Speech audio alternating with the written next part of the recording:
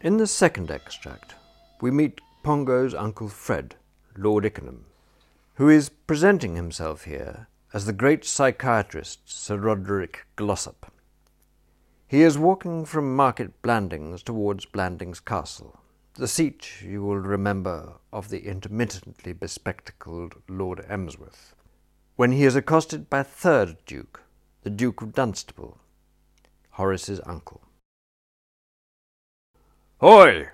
cried this person. "Hoy!" responded Lord Ickenham civilly. The fact that he had heard Horace Davenport speak of his Uncle Alaric as a bald-headed old coot with a walrus moustache had enabled him to identify the newcomer without difficulty. Few coots could have had less hair than this man, and any walrus would have been proud to possess the moustache at which he was puffing. "You the brain chap?" Rightly concluding that this was a crisper and neater way of saying psychiatrist, Lord Ickenham replied that he was. "The others are in the hall, all having drinks and things. When I heard you were walking up, I thought I'd come along and meet you. Dunstable's my name, the Duke of Dunstable." They fell into step together. The Duke produced a bandana handkerchief and mopped his forehead with it. The evening was warm, and he was not in the best of condition. "I wanted a quiet talk," he began. "Speaking of dukes," said Lord Ickenham, "did you ever hear the one about the Duke and the lady snake charmer? It was a jocund little tale, slightly blue in spots, and he told it well, but though his companion was plainly amused, his chief emotion appeared to be perplexity." "Are you really Sir Roderick Glossop?" "Why do you ask?" "Man at the club told me he was a pompous old ass, but you're not a pompous old ass." "Oh, you probably met me in my professional capacity. You know how it is. One puts on a bit of a dog in office hours to impress the customers. I dare say you've done the same thing yourself in the House of Lords." "Oh, that's true." "But you were saying something about wanting a quiet talk." "Exactly. Before Connie could get hold of you and stuff you up with a lot of nonsense. Emsworth's sister, Lady Constance Keble. She's like all women, won't face facts. First thing she's going to do when she meets you is to try to pull the wool over your eyes and persuade you that he's as sane as I am. Quite understandable, no doubt. Her brother and all that." "You're speaking of Lord Emsworth?" "Yes. What did you make of him?" "Oh, he seemed clean and sober." Again the Duke appeared a little puzzled. "Why shouldn't he be sober?" "I don't think I'm complaining," Lord Ickenham hastened to assure him. "I was pleased." "Ah? Well, as I was saying, Connie will try to make you think that the whole thing has been exaggerated and that he's simply dreamy and absent-minded. Don't let her fool you. The man's potty." "Indeed?" "No question about it. The whole family's potty. You saw Bosom at the station. There's a loony for you. Goes up to London and lets a chap play the confidence trick on him. 'Give me your wallet to show you trust me,' says the chap. 'Right-o,' says Bottom. Just like that. Ever meet the other boy, Freddie Threpwood? Worse than Bosom. Sells dog biscuits, so you can get a rough idea what Emsworth must be like. Man can't have two sons like that and be sane himself. And me to say, you've got to start with that idea well in your head, or you'll never get anywhere. Shall I tell you about Emsworth?" "Do." "Here are the facts. He's got a pig, and he's crazy about it." "The good man loves his pig." "Yes, but he doesn't want to run it in the Derby." "Does Emsworth?" "Told me so himself." Lord Ickenham looked dubious. "I doubt if the stewards would accept a pig. You might starch its ears and enter it as a greyhound for the Waterloo Cup, but not the Derby." "Exactly. Well, that shows you." "It does indeed." The Duke puffed at his moustache approvingly, so that it flew before him like a banner. It pleased him to find this expert in such complete agreement with his views. The man, he could see, knew his business, and he decided to abandon reserve and lay bare the skeleton in his own cupboard. He had not intended to draw attention to the dark shadow which had fallen on the house of Dunstable, but he saw now that it would be best to tell all. In the hall which he had just left, strange and disconcerting things had been happening, and he wanted a skilled opinion on them. "Nice little place Emsworth has here," said Lord Ickenham, as they reached the broad gravel sweep that flanked the terrace. "Not so bad. Makes it all the sadder that he'll probably end his days in Colney Hatch, unless you can cure him."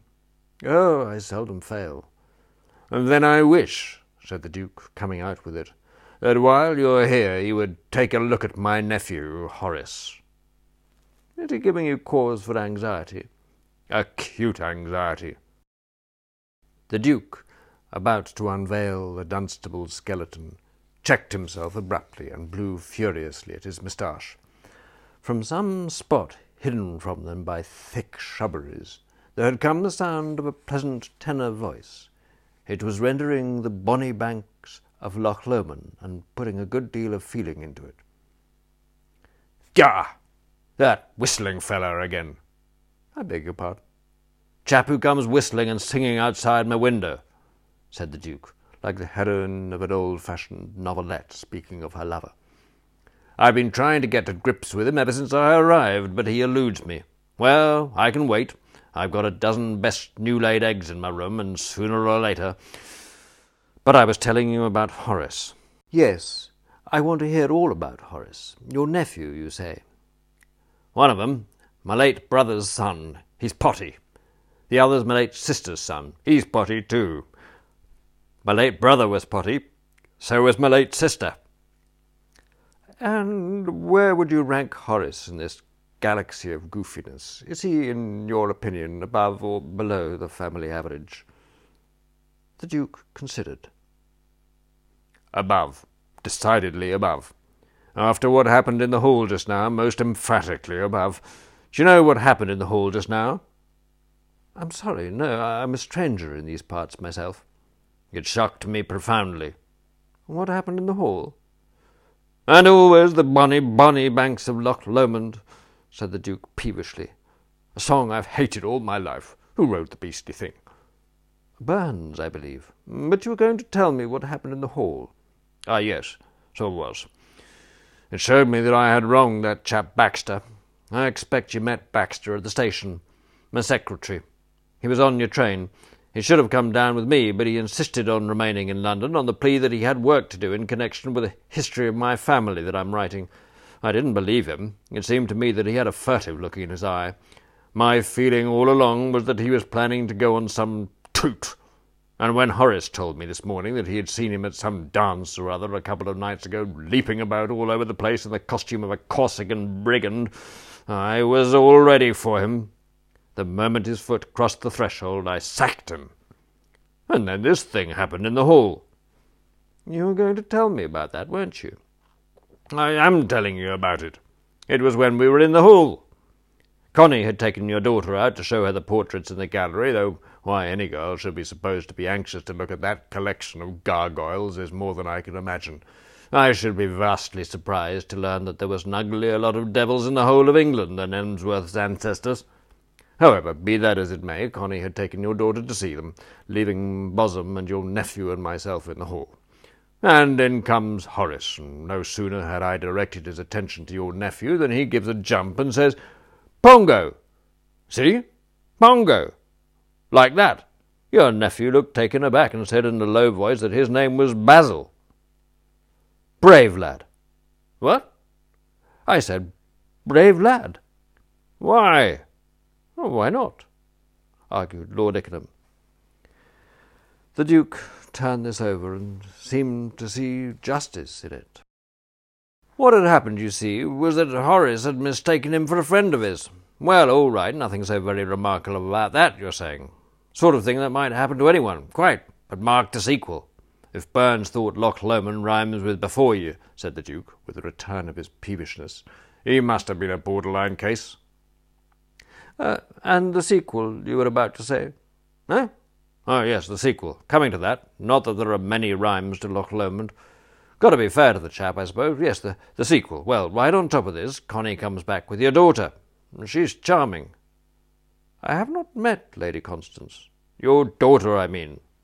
"Oh, very. Her name is Gwendolen." "So she told us, but that didn't stop Horace from going up to her and calling her Polly." "Polly?" "Polly. Why, hello, Polly, were his exact words." Lord Ickenham reflected. The conclusion that suggests itself is that he had mistaken her for a girl called Polly. Exactly, the very thought that flashed on me. Well, you can imagine that made me realize that matters were grave. One bloomer of that sort, yes, but when it happens twice in 2 minutes you begin to fear the worst. I've always been uneasy about Horace's mental condition, ever since he had measles as a boy and suddenly shot up to the height of about 8'6". Stands to reason a chap's brain can't be all that way from his heart and still function normally. Look at the distance the blood's got to travel. Well, here we are, said the Duke, as they passed through the great front door that stood hospitably open. Hello, where's everybody? Dressing, I suppose. You'll be wanting to go to your room. I'll take you there. You're in the red room. Bathroom's at the end of the passage. What was I saying? Oh, yes. I said I began to fear the worst. I reasoned the whole thing out. A chap can't be 8'6" and the son of my late brother and expect to carry on as if nothing had happened. Something's bound to give. I remembered what he had told me about thinking he had seen Baxter at the ball, and it suddenly struck me like a blow that he must have developed, don't know what you call it, but I suppose there's some scientific term for it when a fella starts seeing things. Oh, you mean a sublunary medulla oblongata diathesis? Very possibly. Can see now why that girl broke off the engagement. She must have realized that he'd got this whatever you said it was and decided it wasn't good enough. No girl wants a potty husband, though it's dashed hard not to get one nowadays. Here's your room. I wish you'd see what you can do for the boy. Can't you examine him or something? I shall be delighted to examine him. Just give me time to have a bath, and I'll be at his disposal. I'll send him along to you. If there's anything to be done for him, I'd be glad if you would do it. What with him and Bosom and Emsworth and that whistling feller, I feel as if I were living in a private asylum, and I don't like it. The Duke stumped off, and Lord Ickenham, armed with his great sponge Joyeuse, made his way to the bathroom. He had just got back from a refreshing dip when there was a knock at the door, and Horace entered. And having done so, he stood staring dumbly. Horace Davenport's face had two features that called for attention. From his father he had inherited the spacious Dunstable nose.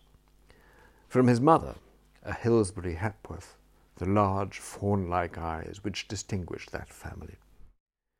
This nose, as he gazed at Lord Ickenham, was twitching like a rabbit's, and in the eyes, behind their tortoise-shell-rimmed spectacles, there was dawning slowly a look of incredulous horror. It was as if he had been cast for the part of Macbeth and was starting to run through the Banquo's ghost scene.